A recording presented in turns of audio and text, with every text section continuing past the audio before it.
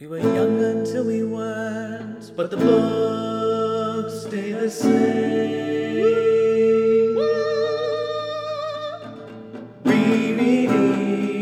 Rereading our favorite books. Hello, and welcome to Reread, the podcast where we talk about books that we read in our childhood and discuss. And today is perhaps our most anticipated episode ever. Not for our listeners. Anyone but us. But for us, Morgan and me. Because we are talking about the book Mansfield Park by Jane Austen. Which I guess is her most controversial book. I guess there's some legit... Well, we'll get into that. But...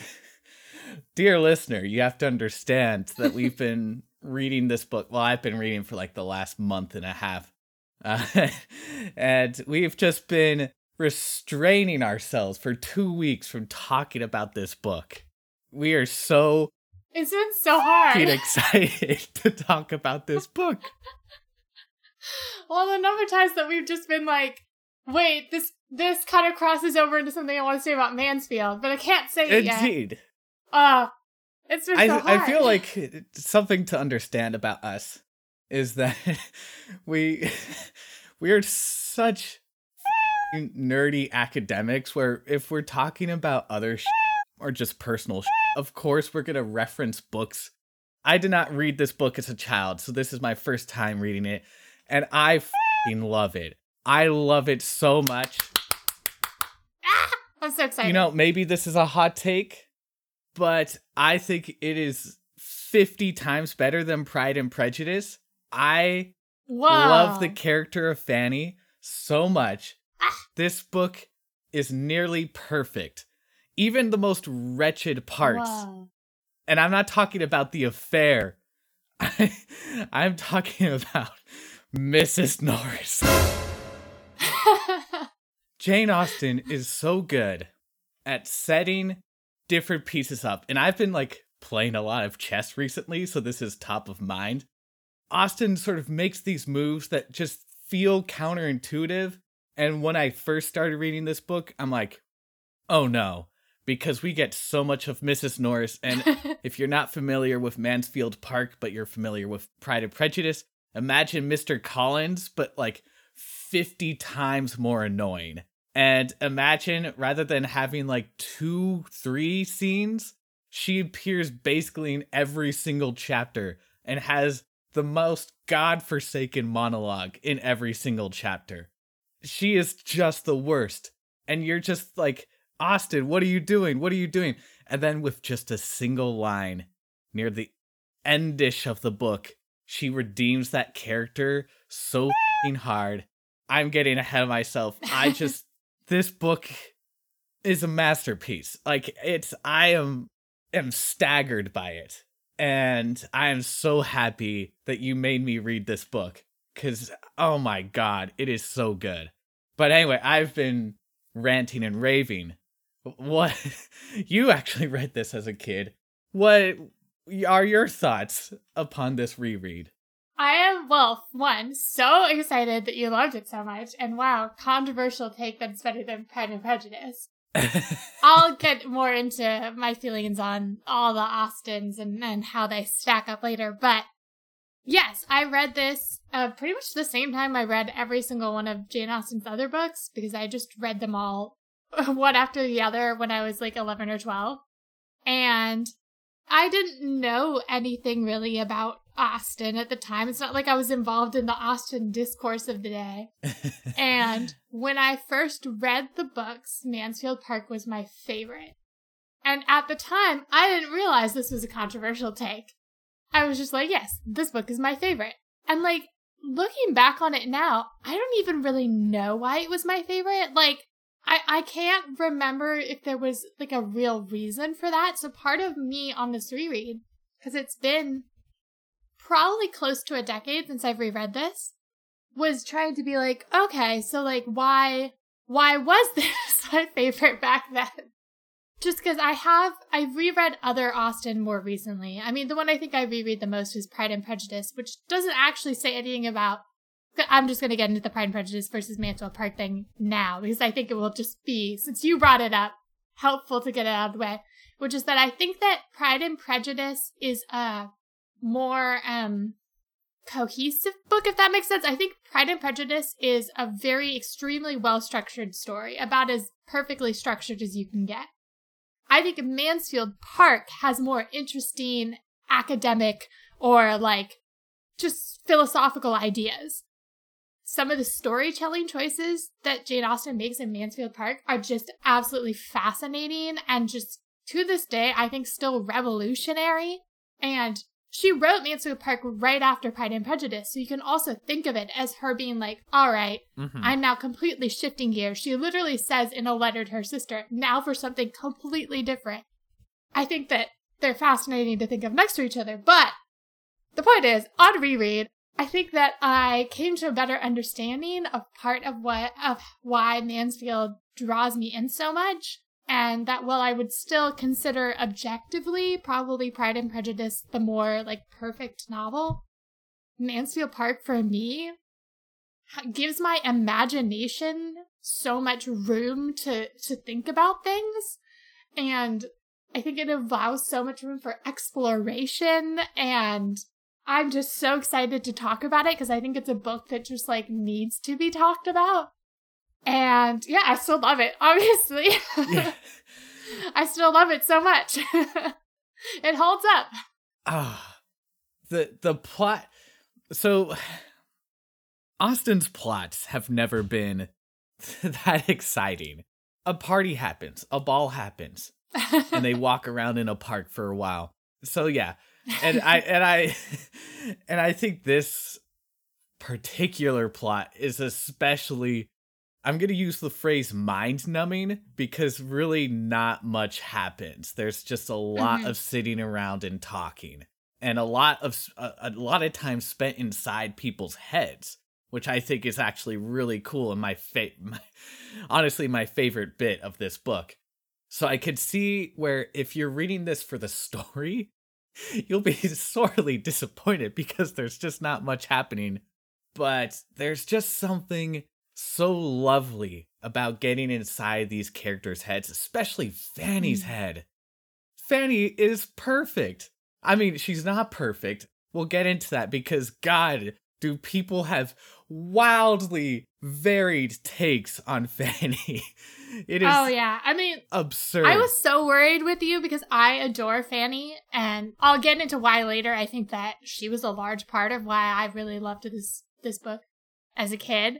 But like, the number of times I run into people being like, Fanny's so boring, Fanny is a prude, Fanny is like holier than thou. I'm just like, oh my God, leave Fanny alone. She is, this will be uncovered in our summary, but she's a very passive character. She's a very introspective character, especially when you compare. I think it is so interesting that this book came after Pride and Prejudice because Liz, in contrast, is just the most opposite type of character. And it's funny because Liz's most similar counterpart in this book is probably the woman that's, well, I don't want to say she's most reviled because I think it's a lot more complicated than that. But the character of Mary is very much a Liz stand-in. And she just gets f***ed in the end. Like, she just does, well, I guess not everything. She's fine, ultimately. But yes, she has a bad ending, basically. And she's one of the, like, primary antagonists, I guess. Oh, but is she? Oh, man. I'm so excited to get into the Crawfords. Because they're another reason I think this book is fascinating. Okay. Let's summary. Let's get the summary in and again, get it out of the way. I'm going to make it quick, snappy. Not a lot happens, so it's not hard. So, we open actually on the marriages of three sisters. And these are the Ward sisters. You'll never hear that name again, so don't worry about remembering it. But basically, the eldest sister ends up marrying sort of above her station to Sir Thomas Bertram, and she becomes a Lady Bertram. And due to this elevation, her two sisters are also given more opportunities in society than they might otherwise have.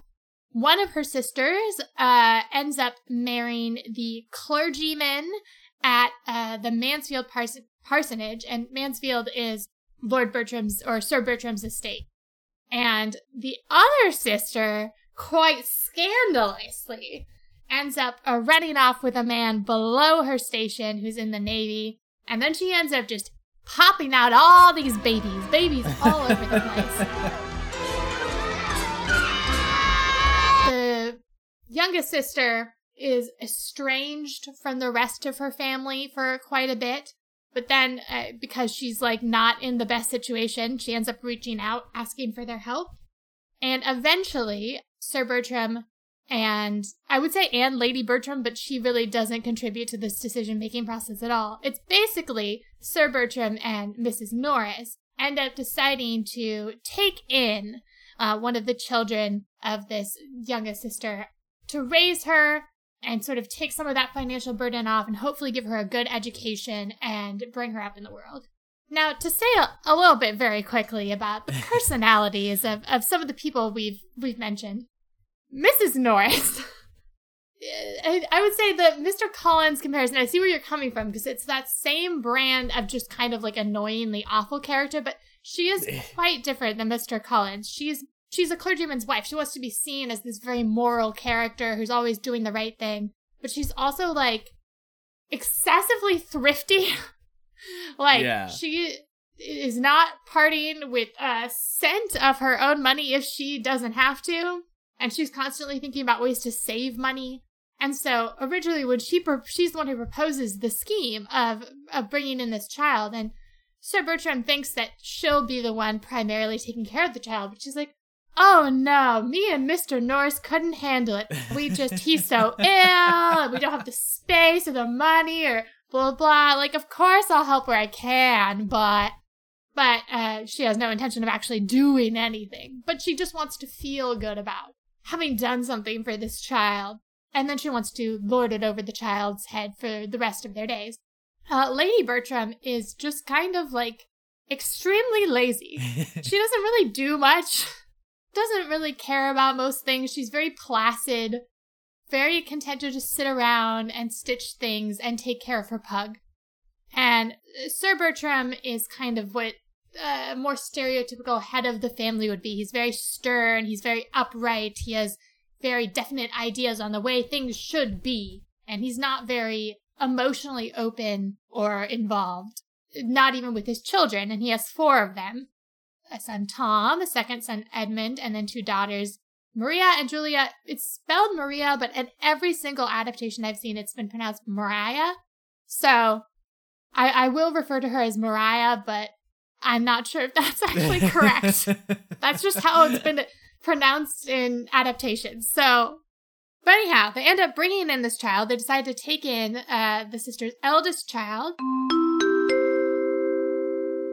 I'm pretty sure Morgan meant to say here, eldest daughter, because Fanny technically does have an older brother.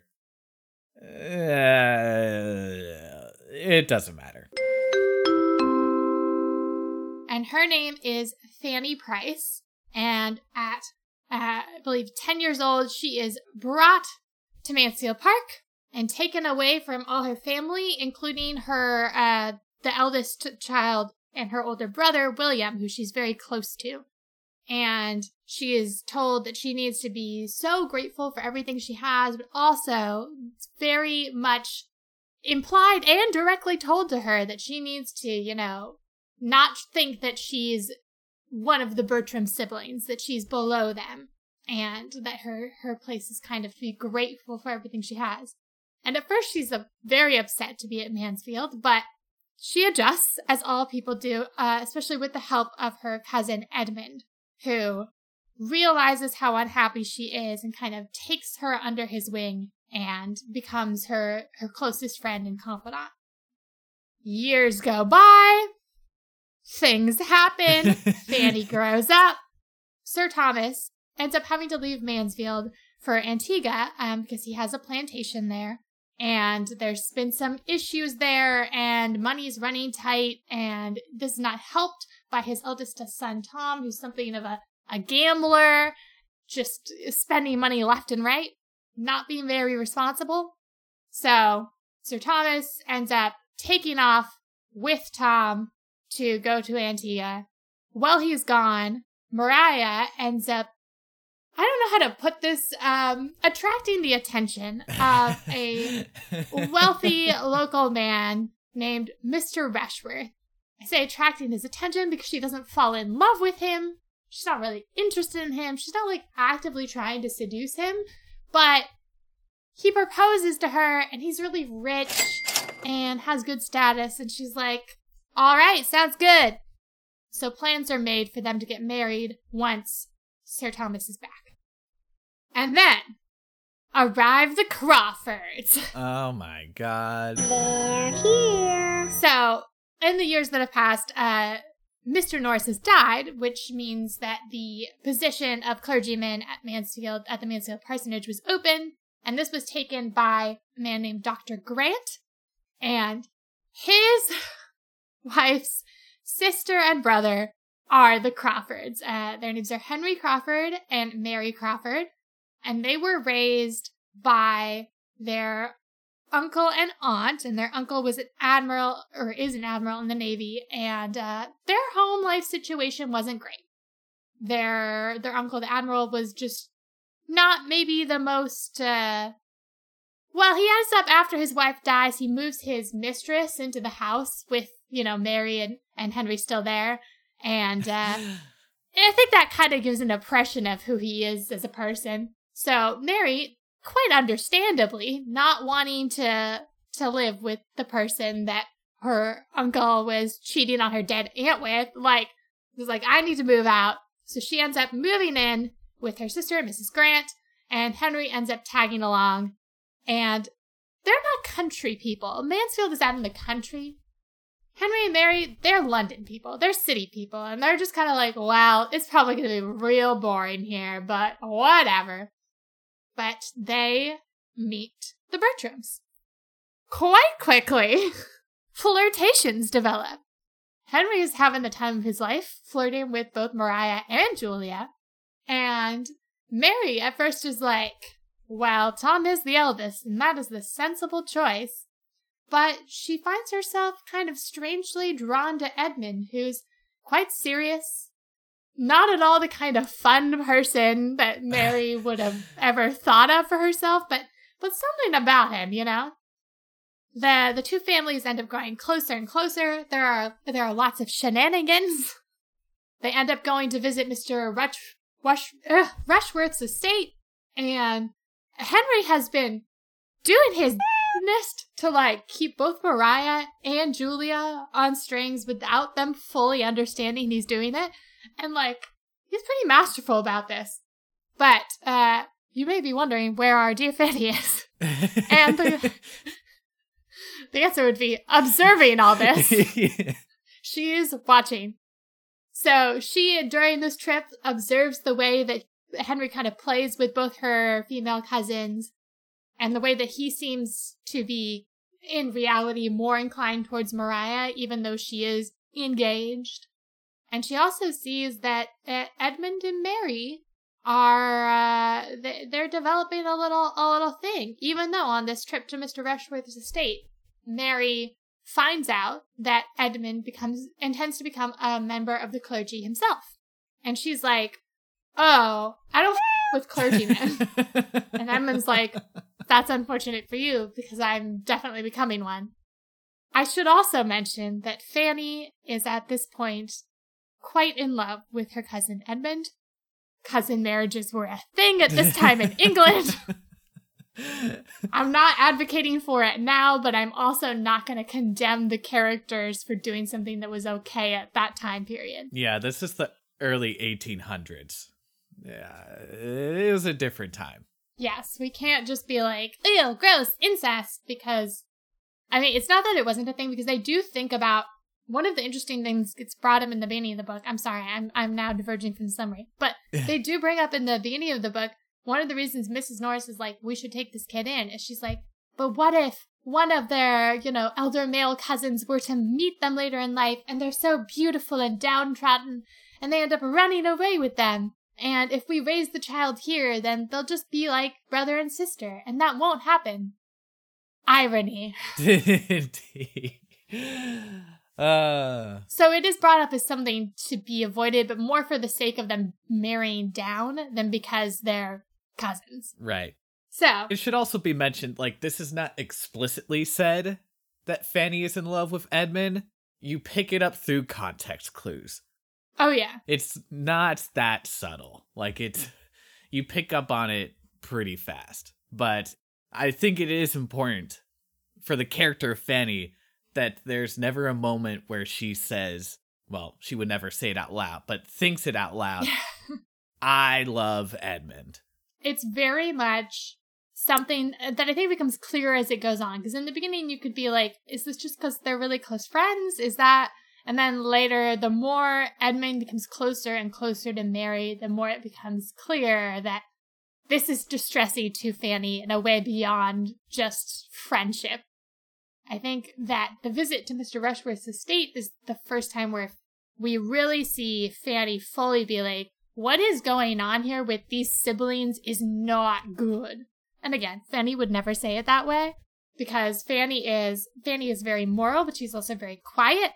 As Casey said earlier, she's a pretty passive character, so a lot of the book is Fanny just watching things happen. She's not the third person that would just come out there and be like, hey, don't do that. Mm-hmm. She would just kind of quietly disapprove, but she's also pretty downtrodden. Like, Mrs. Norris is still on her case so many years later. Her cousins, with the exception of Edmund, just don't really think much of her or care much about her. She's obviously Mr. Bertram, or Sir Bertram's kind of always been a little scary to her because he's so stern. And, she doesn't really have, other than Edmund, a confidant. And as Edmund starts to grow closer to Mary, she starts feeling like less and less able to say her true thoughts about certain things. And when she tries, he'll be like, no, but there's this totally reasonable explanation. And she'll be like, quietly in her head. So, Fanny grows more and more concerned after this trip, especially when Tom ends up coming back. Sir Bertram's still in Antigua, but Tom ends up coming back early, and he brings one of his friends over, and they decide to do a play, Lover's Vows. I think we can get into this as like a cultural thing, but I read the summary for Lover's Vows. Wow, it sounds like a romp, but like very deeply inappropriate. Yeah. In terms of like the kind of morals for gentry at this time. The idea of people in an upper class household doing a performance of this, especially in front of anyone else, and bringing in outsiders to play parts and do all these things, is just kind of inappropriate in the time period, especially because Sir Bertram would definitely not approve. So at first, Edmund is the one being like, no, guys, don't do this. But then a part gets assigned to Mary Crawford, where she has to have a romance with some fellow. And they're talking about bringing in someone from the outside to play her lover in the play. And Edmund's like, I can't leave her to bear that horrible pain, so I will take the part. And Fanny's like, Edmund? But they try and rope Fanny into the play, and Fanny's like, no. Quietly, no. And she steadfastly refuses, no matter what they do. But she does help out with other aspects of getting things ready for this performance, even though she disapproves. And things escalate. Julia realizes that Henry Crawford is actually way more interested in Maria and has just been leading her on. And she quits the play in a temper tantrum. And Mr. Rushworth starts getting some bad feelings about what's going on with Mr. Crawford. And Maria, I have a really bad feeling about this. Poor Fanny, gets looped into helping Miss Crawford rehearse one of the romantic scenes between her and Edmund's character, and then Edmund comes in, and she has to then watch them rehearse it. So she's having a great time. They're all preparing to do a rehearsal of this play when unexpectedly Sir Thomas arrives back home, throwing the entire household into disarray and putting an end to the play. For a while, the Crawfords aren't around as much because he doesn't know them, and he's like, I just want to spend time with my family. And he's also, a little upset about the whole play thing. But slowly he meets them, and they start I can't say things right now. Reintegrating back into the family's life. Mariah ends up getting married to Mr. Rushworth as planned, even though after meeting him, Sir Thomas is like, Mariah, you sure about this? And she's like, I'm sure. And he's like, it would kind of suck to call off the wedding, so cool. Mariah's reasoning for going through with the marriage, it's so bad. It's so good. It's, yes. Bad times are coming. Oh, yeah. So basically, after Sir Thomas gets back, Mariah thinks that Henry Crawford is going to go to her father and be like, hey, I'd actually like to marry your daughter. But he just flies off to London. He's like, it's been fun. See ya. So then she realizes that he was just playing with her. And she's like, well, I'm going to marry Rushworth anyways.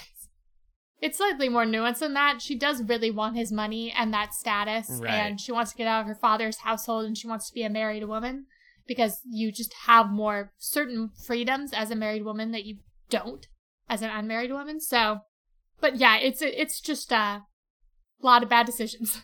One of my favorite lines in this book, it describes part of Mariah's thinking. It says, in all the important preparations of the mind, she was complete, being prepared for matrimony by a hatred of home, restraint and tranquility, by the misery of disappointed affection, and contempt of the man she was to marry. It's just great, yeah. So she marries him. And then she and Mr. Rushworth go off to London, taking Julia with them. Around this time, Fanny and Miss Crawford end up developing this very strange, close friendship. Mostly because Fanny is the only other girl kind of around Miss Crawford's age still there. And I say strange because Fanny really doesn't like Miss Crawford, but she also feels like strangely compelled to spend time with her and can't really stop this close friendship from happening. I think things are actually warmer on Miss Crawford's side of things because she doesn't think Fanny's super interesting, but she likes her. She thinks she's a sweet girl. They have like nothing in common, essentially, other than both loving Edmund. And of course, Miss Crawford doesn't realize how Fanny feels. So it's this very interesting dynamic that starts developing in the middle of the book, especially as both Edmund and Miss Crawford are using Fanny as a confidant about their relationship. And Fanny is sitting there being like, I don't want to be here. I do not want to be involved in this. Please remove me from this situation. But she's like a really good person, and she suffers through it. Mr. Crawford returns, and since his previous toys have fled the building, he's like, you know what I'm going to do? You know what I'm going to do, Mary? I'm going to make Fanny fall in love with me. Because why not? Oh, and Mary's boy. like, oh, that's kind of mean. And he's like, I'm not going to hurt her too badly. Oh my God, his line. We'll find it later. He has an excellent line about how he just wants to emotionally devastate her. And Mary's like, yeah, that's not too much. Okay, fine, but just be nice, okay? So Mr. Crawford sets about trying to flirt with Fanny.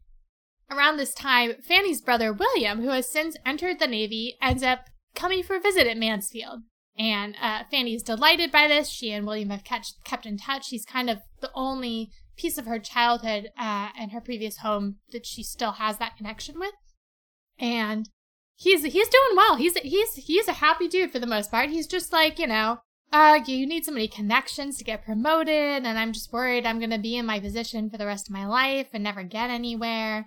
But, otherwise, in cheerful good spirits, he's well-mannered, he's fun to be around, everyone enjoys having him visit, including Mr. Crawford, who is quite enamored with his tales of bravery and exploration.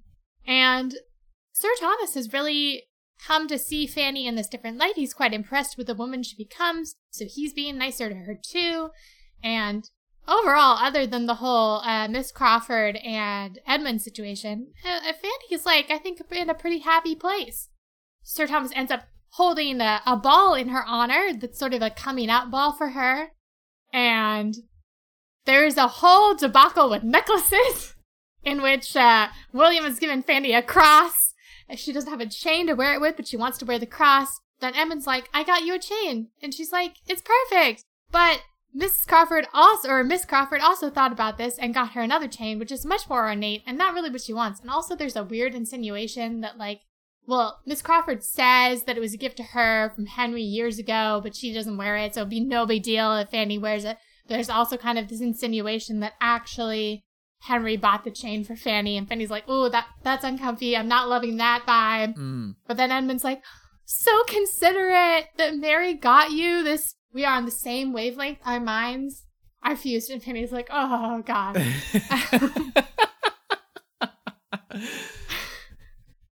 But otherwise, the coming out ball goes well, except for the part where also Edmund's like, I might propose to Mary.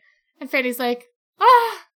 And also for the part where Henry forces himself to have the first two dances with Fanny, and also Fanny's not a party person. She doesn't like attention. I guess she has a good time at the ball for the most part, though. Yeah, I suppose it goes well for an introvert. Yes. Anywho, Edmund does reveal that he's planning to propose to Mary. He pieces out. There's been an ongoing thread the whole time about how Mary's like, I will not marry a clergyman. And Edmund's like, I'm going to be a clergyman. But he's still planning to marry her. So, So William ends up having to leave as well. Henry goes with him. There's a general exodus of men.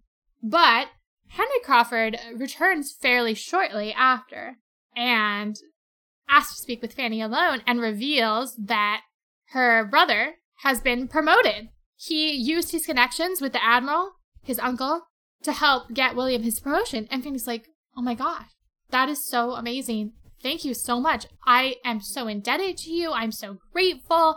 And he's like, also marry me. Because it turns out, over this whole time trying to seduce her, he's actually come to really admire her and respect her and wants to marry her quite genuinely. He is not in any way faking this. He quite earnestly wants to marry her.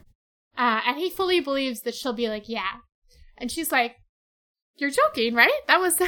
That's not funny. Goodbye. And he's like, what?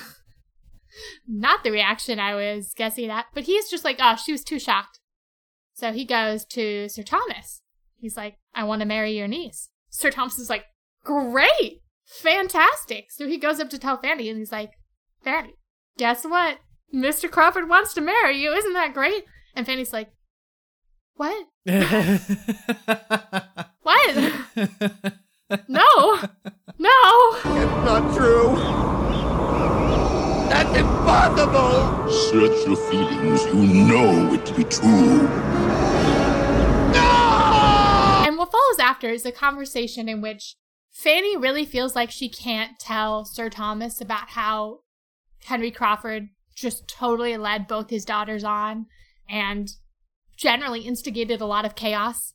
And she also isn't going to be like, I'm in love with my cousin. Edmund would also not go over well. So she's trying as best she can to be like, I just fundamentally can't marry him. I'm not interested. I don't want him. I don't want anything to do with him. I don't like him. And he's just being like, he's been so kind to you. He's been so good. He's well loved here. Who are you? Why are you being so willful about this? Don't you realize the opportunity this is for you? Like, he's got a big house out in the country. You would be in a really good situation. And Fanny's like, I can't marry him. I will not marry him. I cannot. Sir Thomas is pretty pissed about this. Very, like, this is, I know for me, this was like the most horrifying scene. Just like the way Sir Thomas berates her and just cuts to the core. The only reason Sir Thomas stops is because Fanny is crying so uncontrollably. God. And after you've seen, Fanny be essentially bullied the entire novel by Mrs. Norris, and to a lesser extent some of her cousins, you know how scared she is of Sir Thomas. And then he comes in and is just absolutely horrible. He's telling her what a horrible person she is for not accepting this man's hand in marriage. He's just insulting her character, insulting everything about her. And Fanny holds strong. She is like, I will not marry him. Mm-hmm. I'm sorry if you feel this way. I'm sorry if I've disappointed you, but I cannot marry him. So, basically what ends up happening is Sir Thomas is very upset about all of this, and he is like, well, you're very ungrateful. I'm still going to allow him to visit and court you because I still think you should marry him. Everyone else is also just, as soon as everyone hears the news, they're like, what the Fanny? Even Edmund, when he arrives back, he's nicer about it, but he's also like, you should marry him, Fanny. Indeed, it's more of a low-key what the It's more like, come on, Fanny. You should totally marry him. It would be great. And then I'll marry his sister, and it'll be great. Yeah, his thinking is the connection between Henry and Fanny would help his own romantic situation, yeah. I'm going to put it on the record right now. Edmund sucks. I hate it. We'll save that discussion for later. I have some real thoughts on Edmund, so I'm excited to have that conversation because he's certainly not Mr. Darcy. Although interestingly, I do think there's some. I'll get into it later. Mr. Crawford's just kind of hanging around, trying to convince Fanny to marry him. It's not going super well. But, she's at least softening a little towards him because he's continuing to be very kind and considerate of her. But she's not wavering at all on her commitment to not marrying him. And in hopes that this will help convince Fanny to take his offer, Sir Bertram is like, why don't you go back and visit your mom and dad in Portsmouth? And Fanny's honestly delighted. She's like, I haven't seen my family in years. I would love to. And so she ends up going back home, but it ends up not being quite what she thinks because she's now been raised in a very different style of life. She's used to having different things, and her dad is pretty clearly like very drunk all the time, rude, coarse.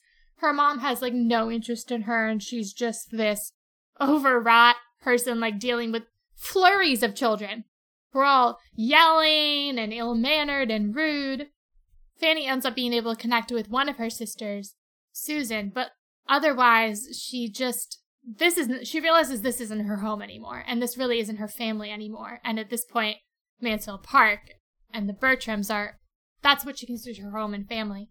And it is very much a shock to her systems. Quite literally, she starts getting into poorer health because she's not in a very healthy situation.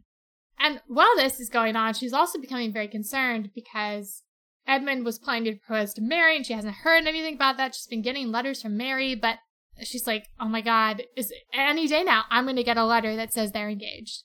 And I'm going to have to deal with that, which she's definitely not looking forward to. She does end up receiving a visit from Mr. Crawford, who comes to see her, and she's actually ends up liking him quite a bit better on this visit. He talks to her a little bit about his house and some of his affairs and how he's been off managing those, and she actually is a little impressed with him as, the manager of an estate.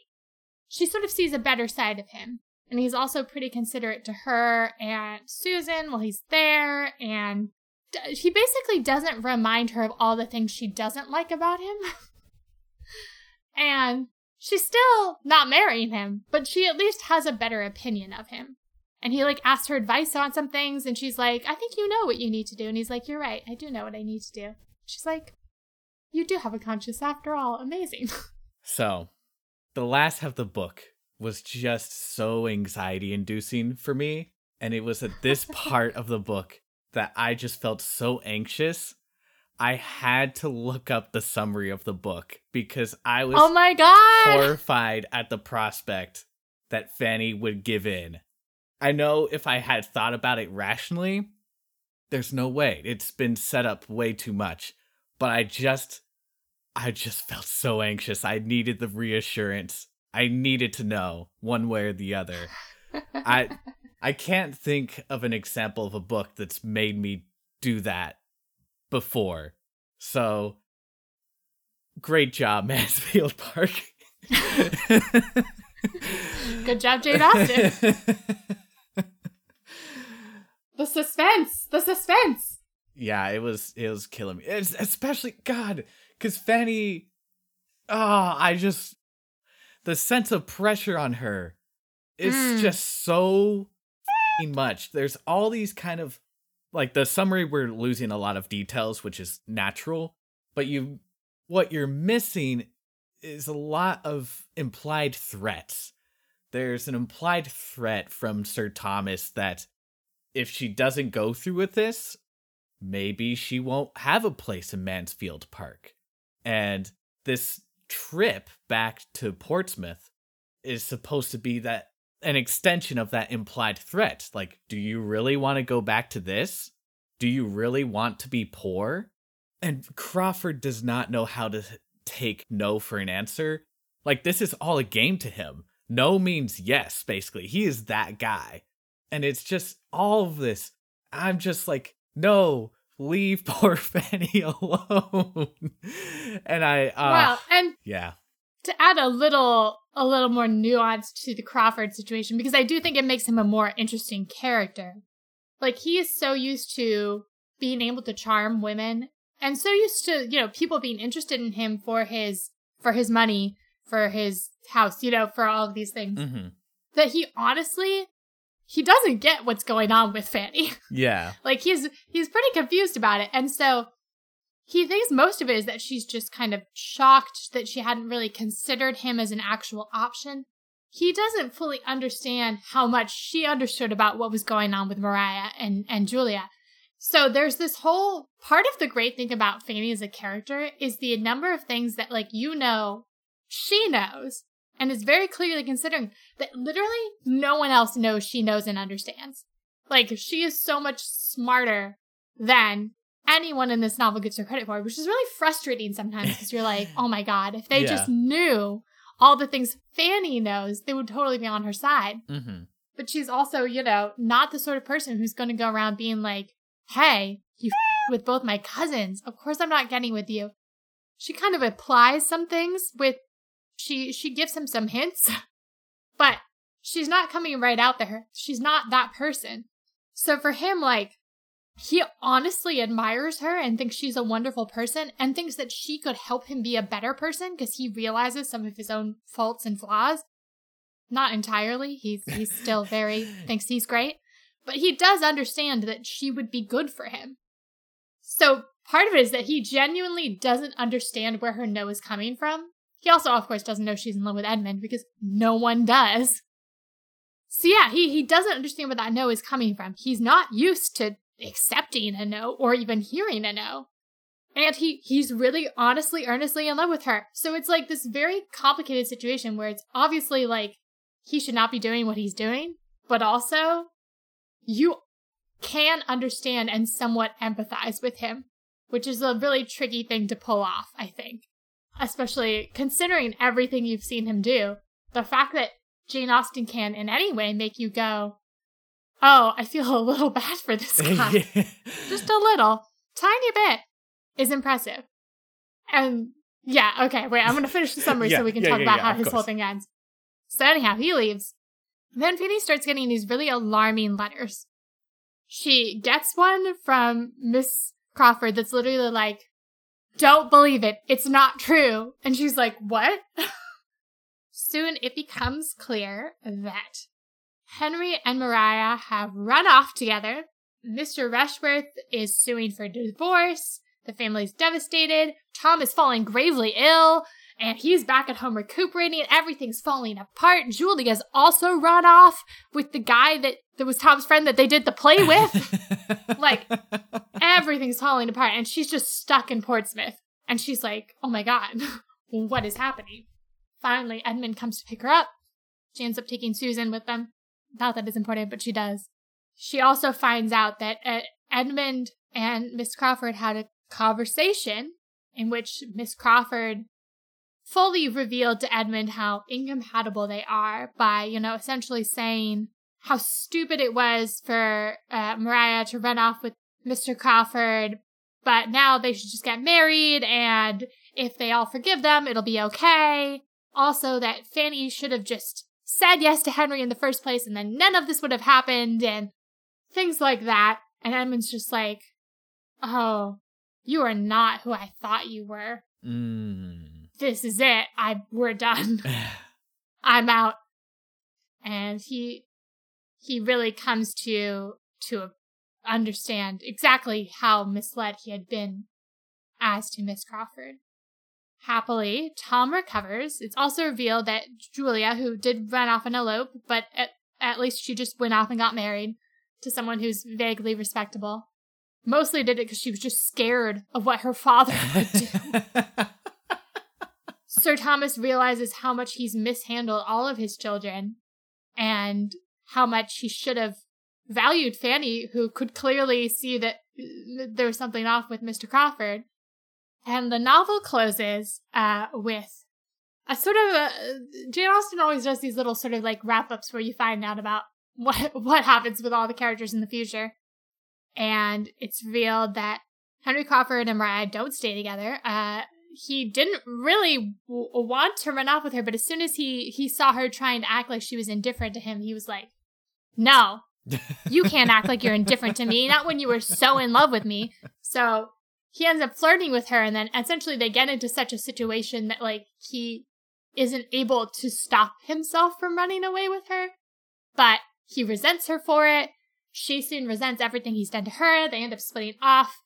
Mrs. Norris goes to take care of Mariah for the rest of her days, and they end up hating each other. Mary, honestly, her status doesn't really change. She's kind of left in the same position she was in the beginning. But of course, sans Edmund. And Fanny and Edmund eventually end up getting married and living happily ever after.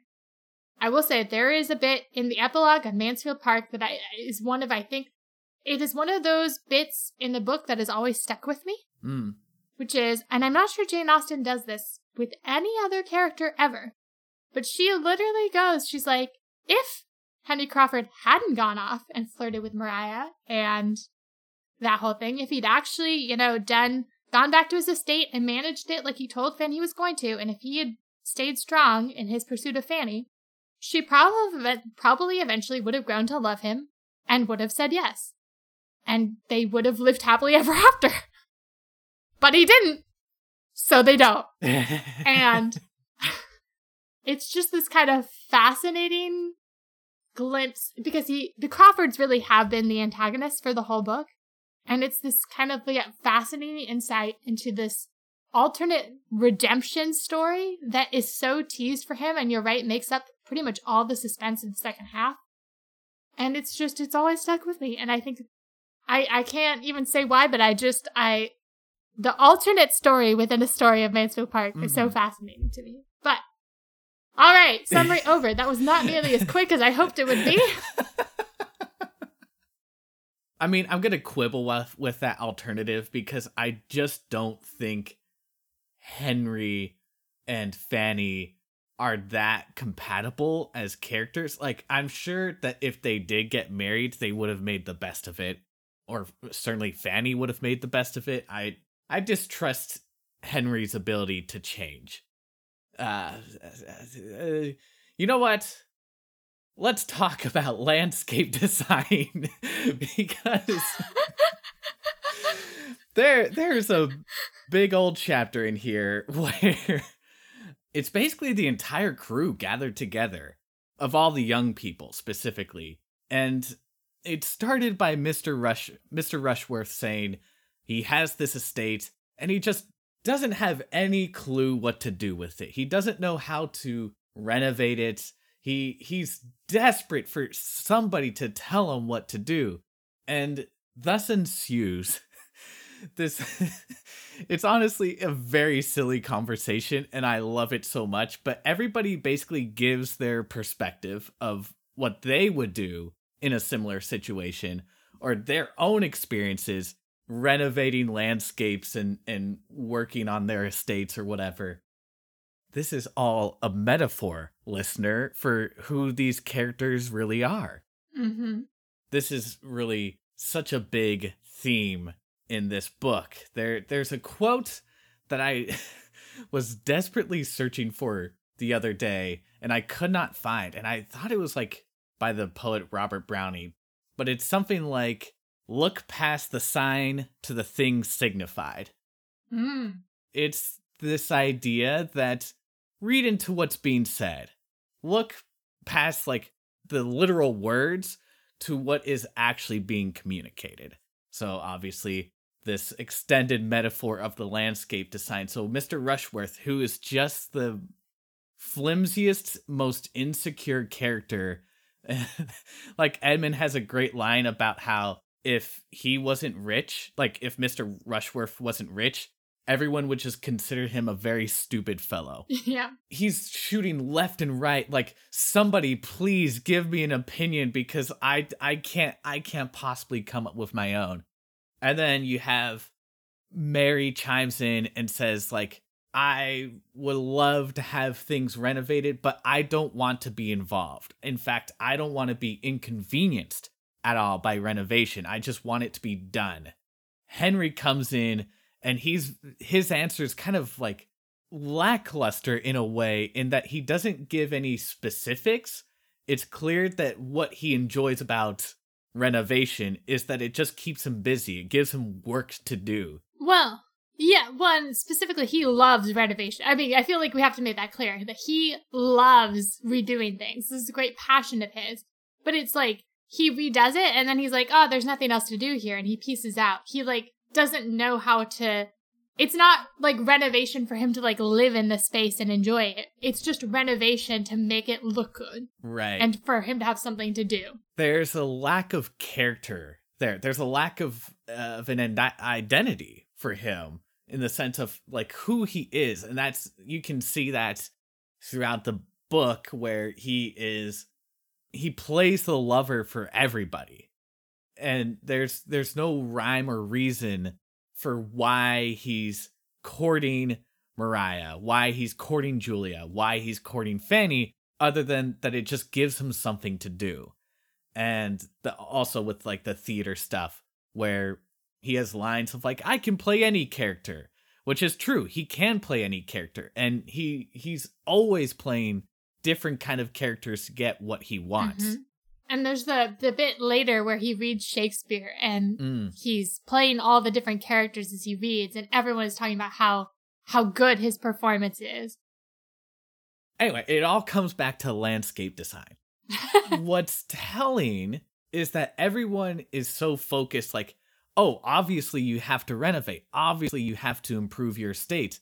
The only one who speaks up differently, and she doesn't really speak up because she only says it to Edmund, is Fanny.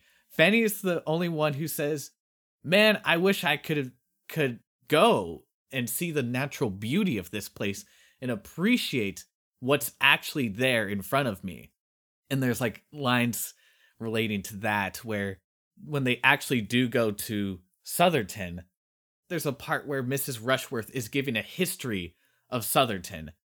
And Mary is just completely disinterested because she's seen so many great houses. What's another great house to her? And then you contrast that to Fanny, who has only seen one great house in her life. And she is just so enamored, so invested in this history. And there's a sense of awe and gratitude for learning about this place. Again, look past the sign to the thing signified. What is being said about these characters?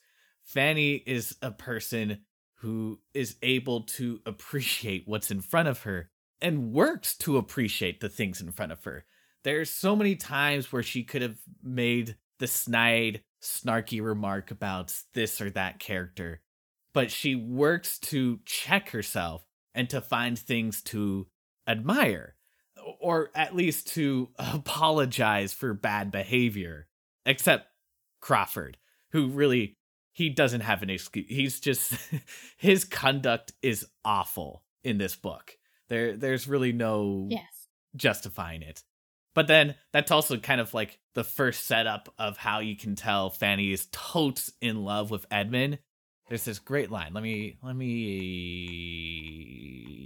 find it. She regarded her cousin as an example of everything good and great, as possessing worth, which no one but herself could ever appreciate.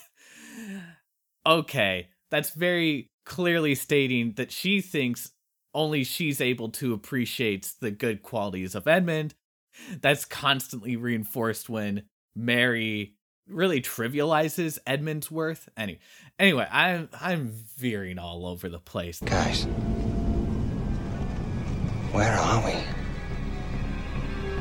The point is that the landscape plays a big role in telling the story of these characters, telling how they see the world, how they see each other, how, perhaps most importantly, they see themselves. Because everyone's giving their opinions and no one's recognizing the flaws in their opinions. No, Henry doesn't see that, oh, it's kind of weird that I just keep on hustling without any sense of like anything anchoring me. Mary doesn't see the inherent contradiction to her wanting things to be renovated without any trouble for herself. That's just not possible. And she thinks like, oh, well, the answer to that is money. But it's like, well, if you're falling for Edmund, who's not going to be making a lot of money. Anyway, I've been talking for too long. Your thoughts? What you take over? Sure.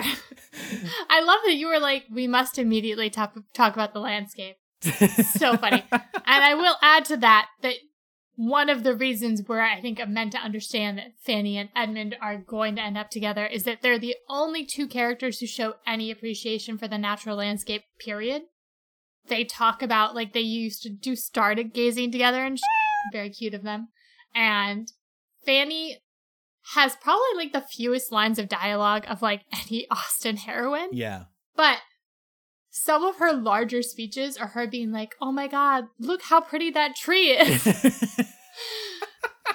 You're meant to understand that she does have this appreciation of the natural world, as you were saying. But to take it bigger picture for a sec, and to go back to my childhood impressions, I think there are a couple of things that really make the story so interesting for me. One of those is that ultimately, it's the story, like the arc of this book is people learning to appreciate Fanny. Which I know sounds simple, but like there's something really gratifying about reading and being in the head, like I said, of someone who clearly knows so much and seeing her so devalued for so long. And then seeing in the end everyone be like, oh, Fanny, actually onto something. There are multiple articles I read about this that described Mansfield Park as a kind of Cinderella story. Because, you know, it's rags to riches, essentially. I mean, not riches because she marries Edmund. And as mentioned, he's not making the big bucks. But there is something of that Cinderella feel in that she goes from being so devalued, so put upon, so terrorized, quite frankly, to people really appreciating her worth and seeing her as the person she is. And that's just really gratifying. Like, yeah. And I think as a kid, it was just emotionally moving for me. And I've always felt very, like, close to and protective of Fanny, I think because of that. And I think the other really interesting thing about Mansfield Park for me, which I don't think I've been subtle about, is I think the Crawfords are really interesting characters, especially contrasted with Fanny. For me, Edmund, who cares? The real thrust of the story is Fanny's relationships with both Crawfords. Because they are such, yes, the antagonists of this book. But, like, in contrast to, say, Pride and Prejudice, where, like, okay, to be fair, Darcy is kind of the antagonist of the first half of Pride and Prejudice. But, you know, ultimately, it's pretty clear-cut who's good and who's bad once that little mix-up has been switched in Elizabeth's mind. The bad characters are just bad. Wickham's just bad. He's just bad. Mr. Collins just sucks. You know? Indeed. And, like, the Crawfords are absolutely the antagonists and absolutely do really bad things in this book. I am not denying that in any way, shape, or form. But we are allowed to see that there is the potential for goodness within them, and then also see how they continually do not choose that goodness. And I think when you said you were going to quibble with me earlier on the Crawford thing, and I think that the important thing is not that he doesn't have the capacity to change, and he couldn't have changed if he had married Fanny, but that, quite frankly, he was never going to make that choice to. That the Crawfords are characters who will continually, despite having the capacity for goodness and for change, make the wrong choice. There is this fascination with them in the story that I think is very understandable. I think we're very drawn to them because they are these very charismatic figures. But at the same time, like, luckily because we have Fanny, we see them more clear-sightedly. But I think you sort of understand how, like, Edmund gets so drawn in. And you get to feel sad about the fact that they're never going to change and that they're never going to become better people. But also, you know, feel vindicated because Fanny was like, these two, they're no good. The whole time. No one's listening to her. But she's like, these two. And yeah, they do have pieces of, like, other Austen characters in them. Like you were saying, there are bits of Mary Crawford that have Elizabeth Bennet in them. She is very outspoken and witty, and she likes a good debate. She's also really judgmental and continually is not morally correct in this way that we get to see, like, Elizabeth learns to not be so prejudiced and judgmental, etc., etc. And she starts out from a better place than Mary Crawford, obviously. But, like, we get to see her evolve, and then Mary Crawford just doesn't. And there's a tragedy in that I think is so fascinating. And I think that Mr. Crawford, he has shades of, like, Wickham. He has shades of Willoughby, which I believe is a character from Sense and Sensibility. That's correct. The sort of charismatic, roguish figure. And I think Willoughby, if I remember from Sense and Sensibility, it's been a while. That's also implied that he could have grown and changed and been better, etc. But, like, again, that way in which Jane Austen's like, Henry Crawford, he could have been something if he had made the right choice. And he didn't. And he made that choice not to. And, I think that they're really interesting from a storytelling perspective. I'm not giving up on the renovation metaphor because I think that's so key to understanding this idea of change. Because for the character of Fanny, like, the whole reason she's brought to Mansfield Park is as basically a renovation project, taking some poor, uneducated girl and giving her the life of someone in the upper class and transforming her in that way. And there's this funny thing throughout the novel where a lot of people are very quick to try to take credit for this either real or imagined renovation that's been taking place with Fanny. Like Mrs. Norris, when Fanny has her whole big reveal at the ball, and everyone's like, oh, actually, she's kind of hot. Whoa. Big wow! Mrs. Norris wants to take all the credit for that, for, like, being the one who came up with the idea, and give all credit to Mansfield Park for changing Fanny's character. Sir Thomas is a little more nuanced, but he still operates like he has enough sense to see that some of these qualities in Fanny are natural to her. There's a whole conversation of nature versus nurture in this book. But anyway, Sir Thomas sees there's some of this is natural to Fanny, but he still can't help but take credit for providing the surplus of how she has grown as a character. And, and Lady Bertram has a very funny line where, for the ball, she's like, I sent up my maid to help her get dressed, and that's why she looks so beautiful. Very silly, very funny. Especially because Fanny actually just got ready on her own. Yeah, exactly. Fanny did it all herself. And so it's everyone kind of insisting on the first layer, insisting we need to renovate Fanny, her personality, her appearance, etc. And then going the next step of when she shows, quote unquote, these changes of trying to take credit for that renovation when all this time, these things were always there. These things were part of her nature.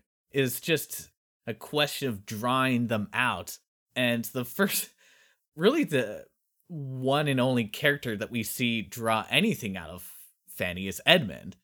I guess that's credit to Edmund, but whatever. And that is basically the given reason for why she loves him. Right. And why she's so devoted to him is that he's the one who reached out that hand to her and nurtured her and took care of her when she needed to be taken care of. And by that, essentially won her eternal devotion. Yeah, and then obviously there's the Crawfords. There's this great line describing Mary specifically, but it can easily be applied to Henry Crawford.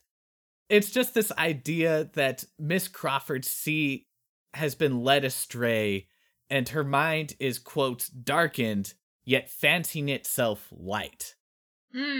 That is so powerful. Like, all their lives, the Crawfords have basically been told through like positive and negative reinforcement because, like you said, they didn't have the best home life, but they basically believe themselves upstanding. They don't see their own faults. They don't see anything worth changing.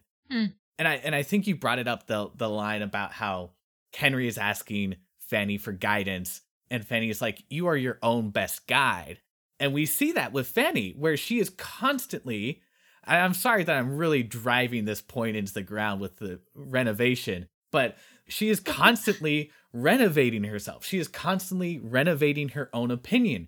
Like, this is kind of why I have an issue describing her as passive, because in terms of outward action, yes, she is very passive. She's the person standing in the corner and just watching everyone else hang out.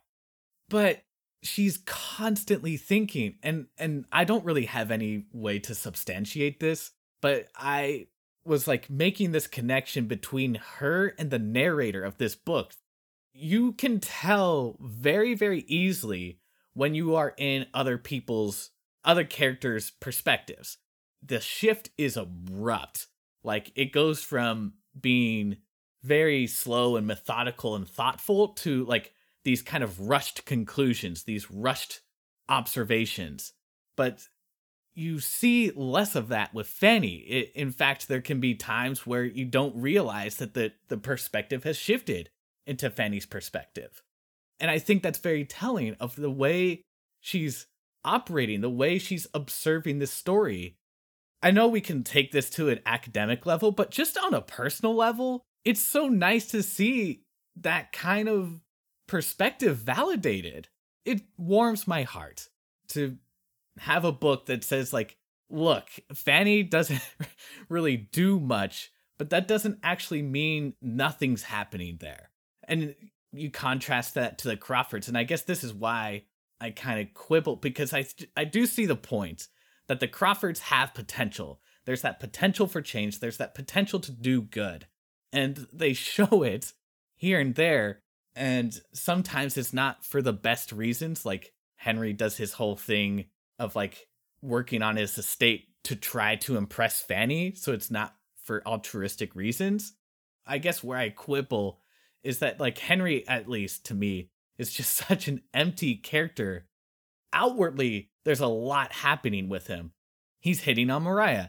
He's hitting on Julia. He's hitting on Fanny.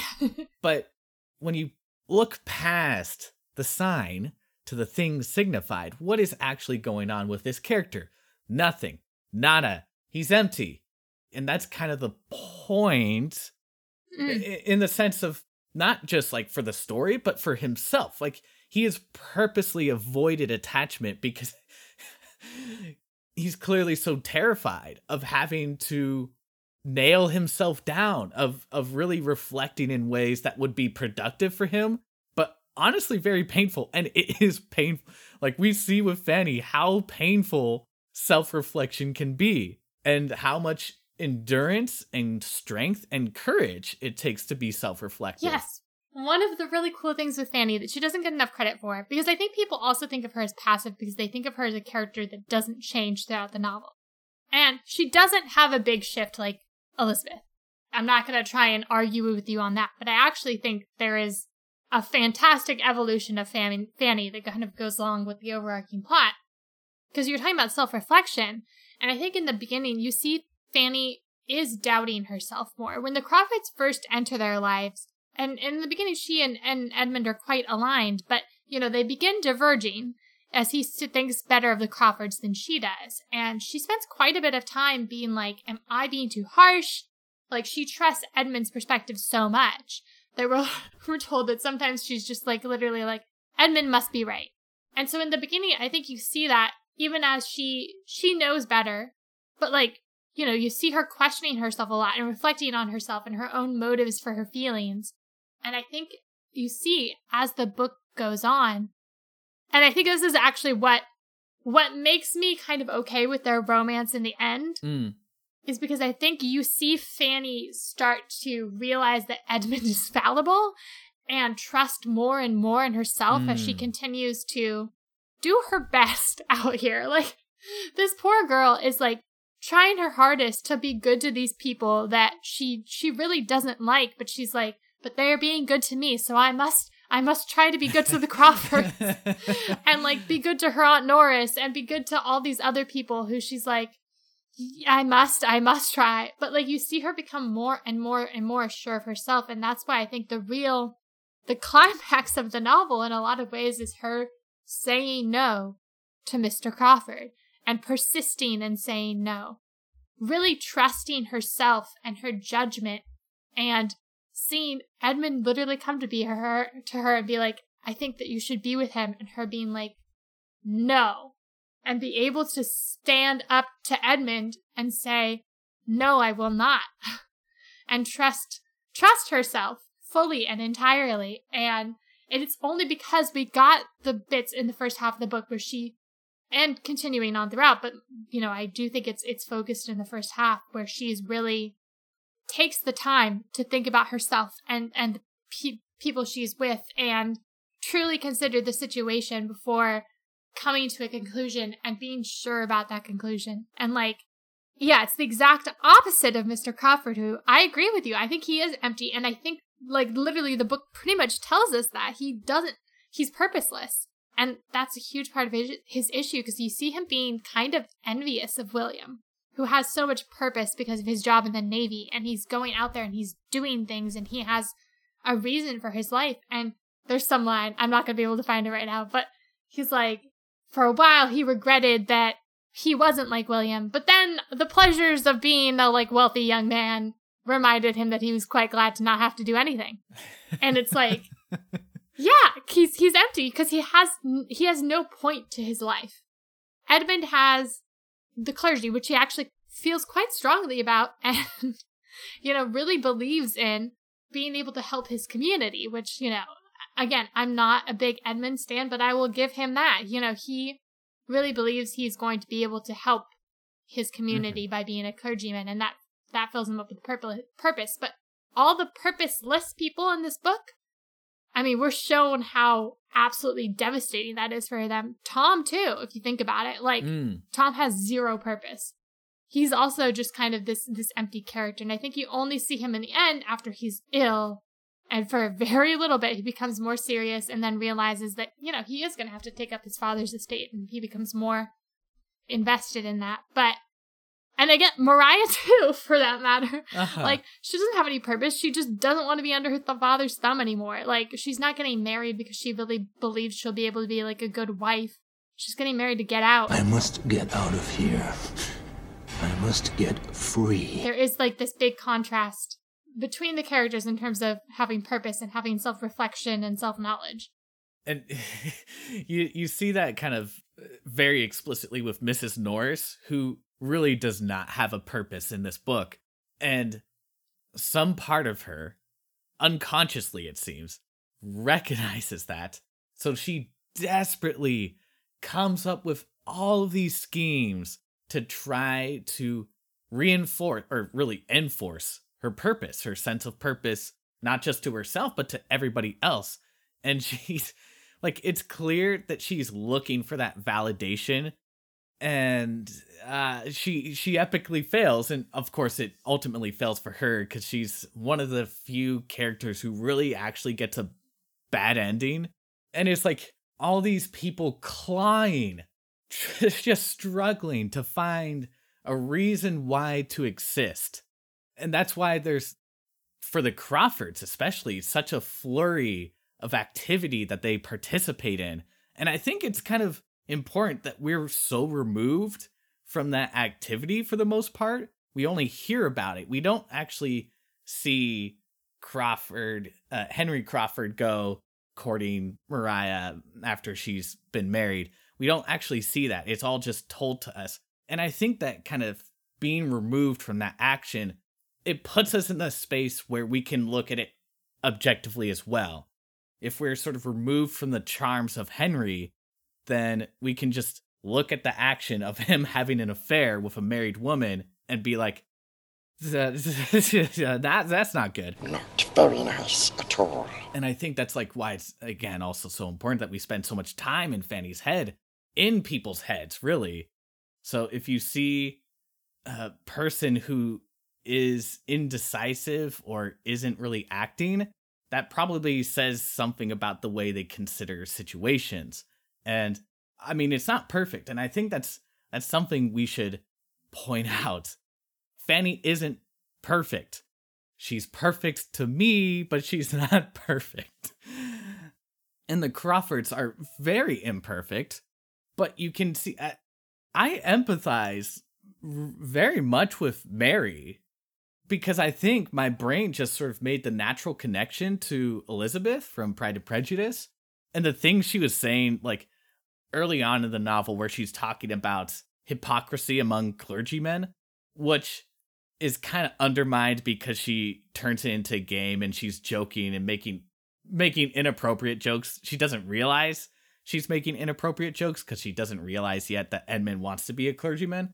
I mean, I think the jokes are inappropriate regardless, but... Sure, but her reasoning is valid. It's undermined by her conduct because she's talking about religious hypocrisy. And we see religious hypocrisy in this book. We see with Dr. Grant, who for most of the book is the clergyman at the Mansfield parsonage. He's not like a bad person, but he's certainly not a very good clergyman. So she has valid points that in better circumstances, if she wasn't conditioned in a certain way to not reflect more deeply, we could appreciate her perspective. We could appreciate what she's saying. And I think that she could have been a really good match for Edmund, because she could have been somebody who would challenge his perspective, force him to think more deeply. And it could have been this kind of mutual, like the debates between them. They were so close to being Elizabeth and Darcy Part 2. And you don't get there because unfortunately circumstances conspire to turn Mary into this vapid character who hasn't really been challenged in her life. Like in the same way that Henry has never heard no for an answer, Mary is the same. She's never been rebuffed. Her friends are people who are just like yes people, basically. But you can see the potential there. And I think that's what's kind of heartbreaking. Like there's that final moment between Edmund and Mary. Oh, it's so good. Yes. Big falling out. Well, not big falling out. They've just had this huge thing. So he's just basically said goodbye and Peace out.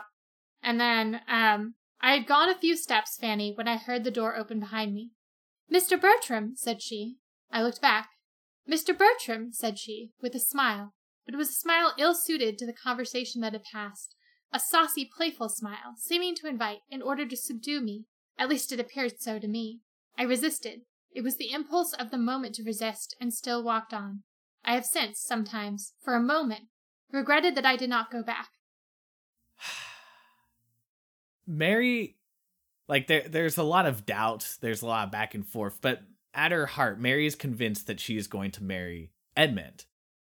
There's just something, like, horrible in that moment where it's fallen apart for her, and she doesn't know how to respond, and so she responds in the only way she has responded to anything, which is by as they put it, a saucy, playful smile. It both magnifies just like how awful Mary is as a character, but also highlights, and I think this is like where Austen is so good, because it's doing two things at once. It's highlighting how awful Mary is as a character, because like this is completely inappropriate. It's like this weird kind of seduction that Mary's trying to do at the doorstep, but at the same time, you get the sense of like this is all she can do, and it's not enough. There is something tragic in that. Oh, yeah. I think she's even more her than her brother, such a tragic figure. Because, I don't know about you, I love Mary. I think she's great. She's kind of a horrible person, but like, she's so jaded and cynical in this way that I think you understand. Like, the interesting thing about her and Henry's home life, you don't hear too much about it. All you hear is that the Admiral and his wife didn't get along. The Admiral took Henry under his wing, and the aunt very much took Mary under her wing, and therefore they kind of side with their respective parental figures.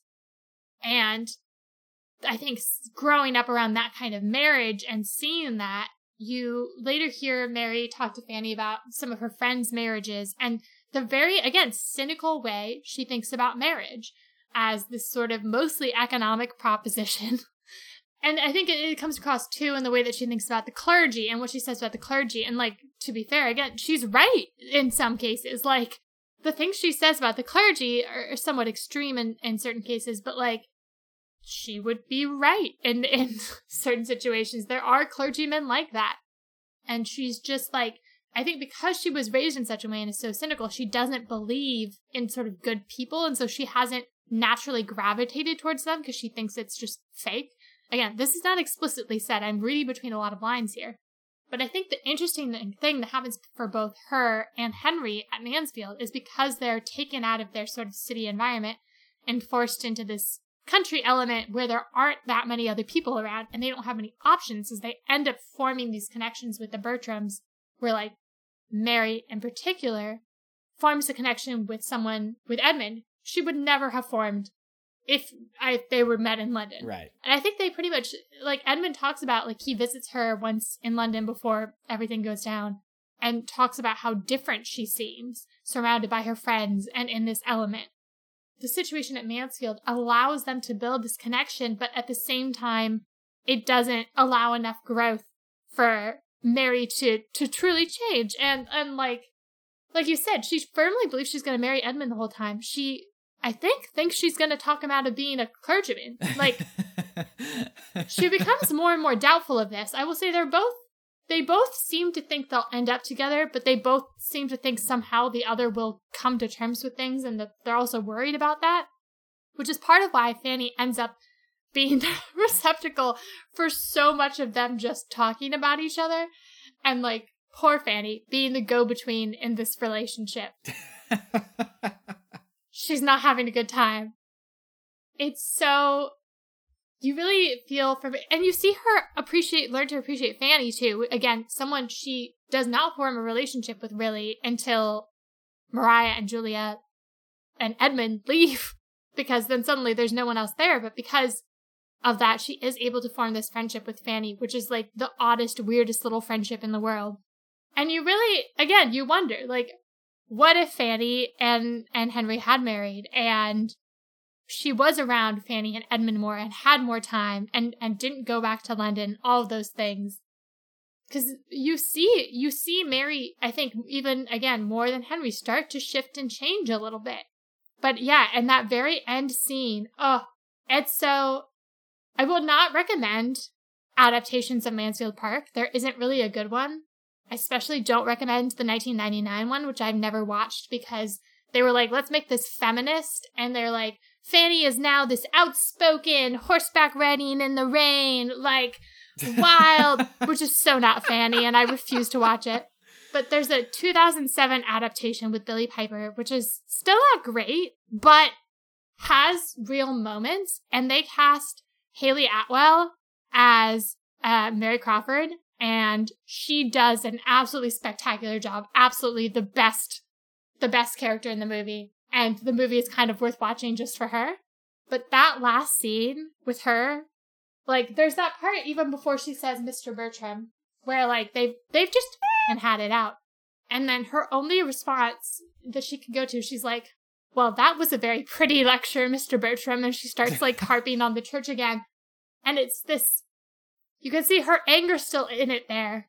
But she's doing her best to rein it back into, like you said, this sort of teasing, saucy, mildly insolent character that she's had this whole time. And then that last Mr. Bertram, it's so tragic and so good because you can feel her, like you said, desperately grasping for any way to keep this person in her life who she truly, genuinely loves, but she just doesn't have the capacity to do so.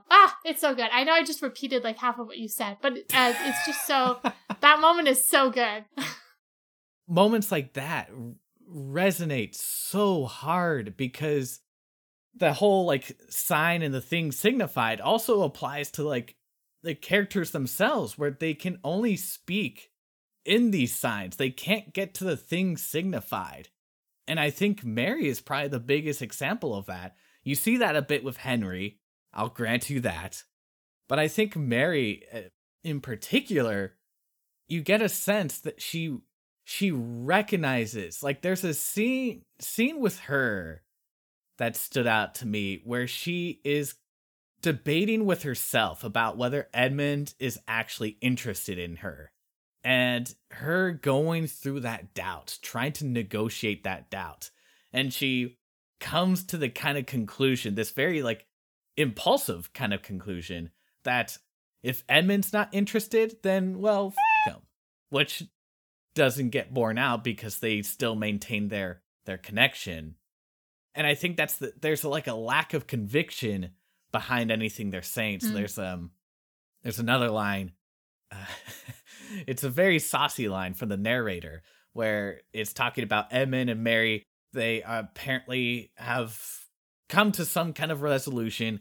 It's clear they're going to be engaged. And the narrator tells us his objections, the scruples of his integrity, seemed all done away. Nobody could tell how. And the doubts and hesitations of her ambition were equally got over, and equally without apparent reason. So it's just like, which is very funny. But also, I think it's very telling that these two characters are approaching this love without actually considering it, without thinking through, is this what we want? Are we right for each other? Are we going about this the right way? What are some issues that might come up? Things like that kind of just get lost in the shuffle. And it's unfortunate because, again, I do think in a lot of ways they would have been a really good match.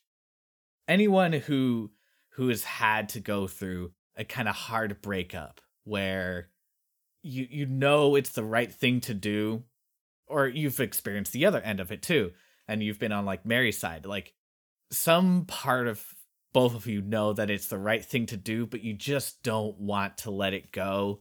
And you see people at their most vulnerable then, because that's when people get desperate.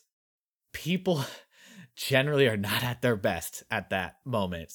That moment with Mary in the doorway smiling after everything that's been said. And you have to put it in perspective. Henry Crawford has ruined Mariah, has soiled the Bertram name and family. This is devastating for Edmund and his family, and she's treating it like it's no big deal. She doesn't... Gah! Oh, let the rage flow through you, past me. Stick around for part 2 next week on Reread. See you then.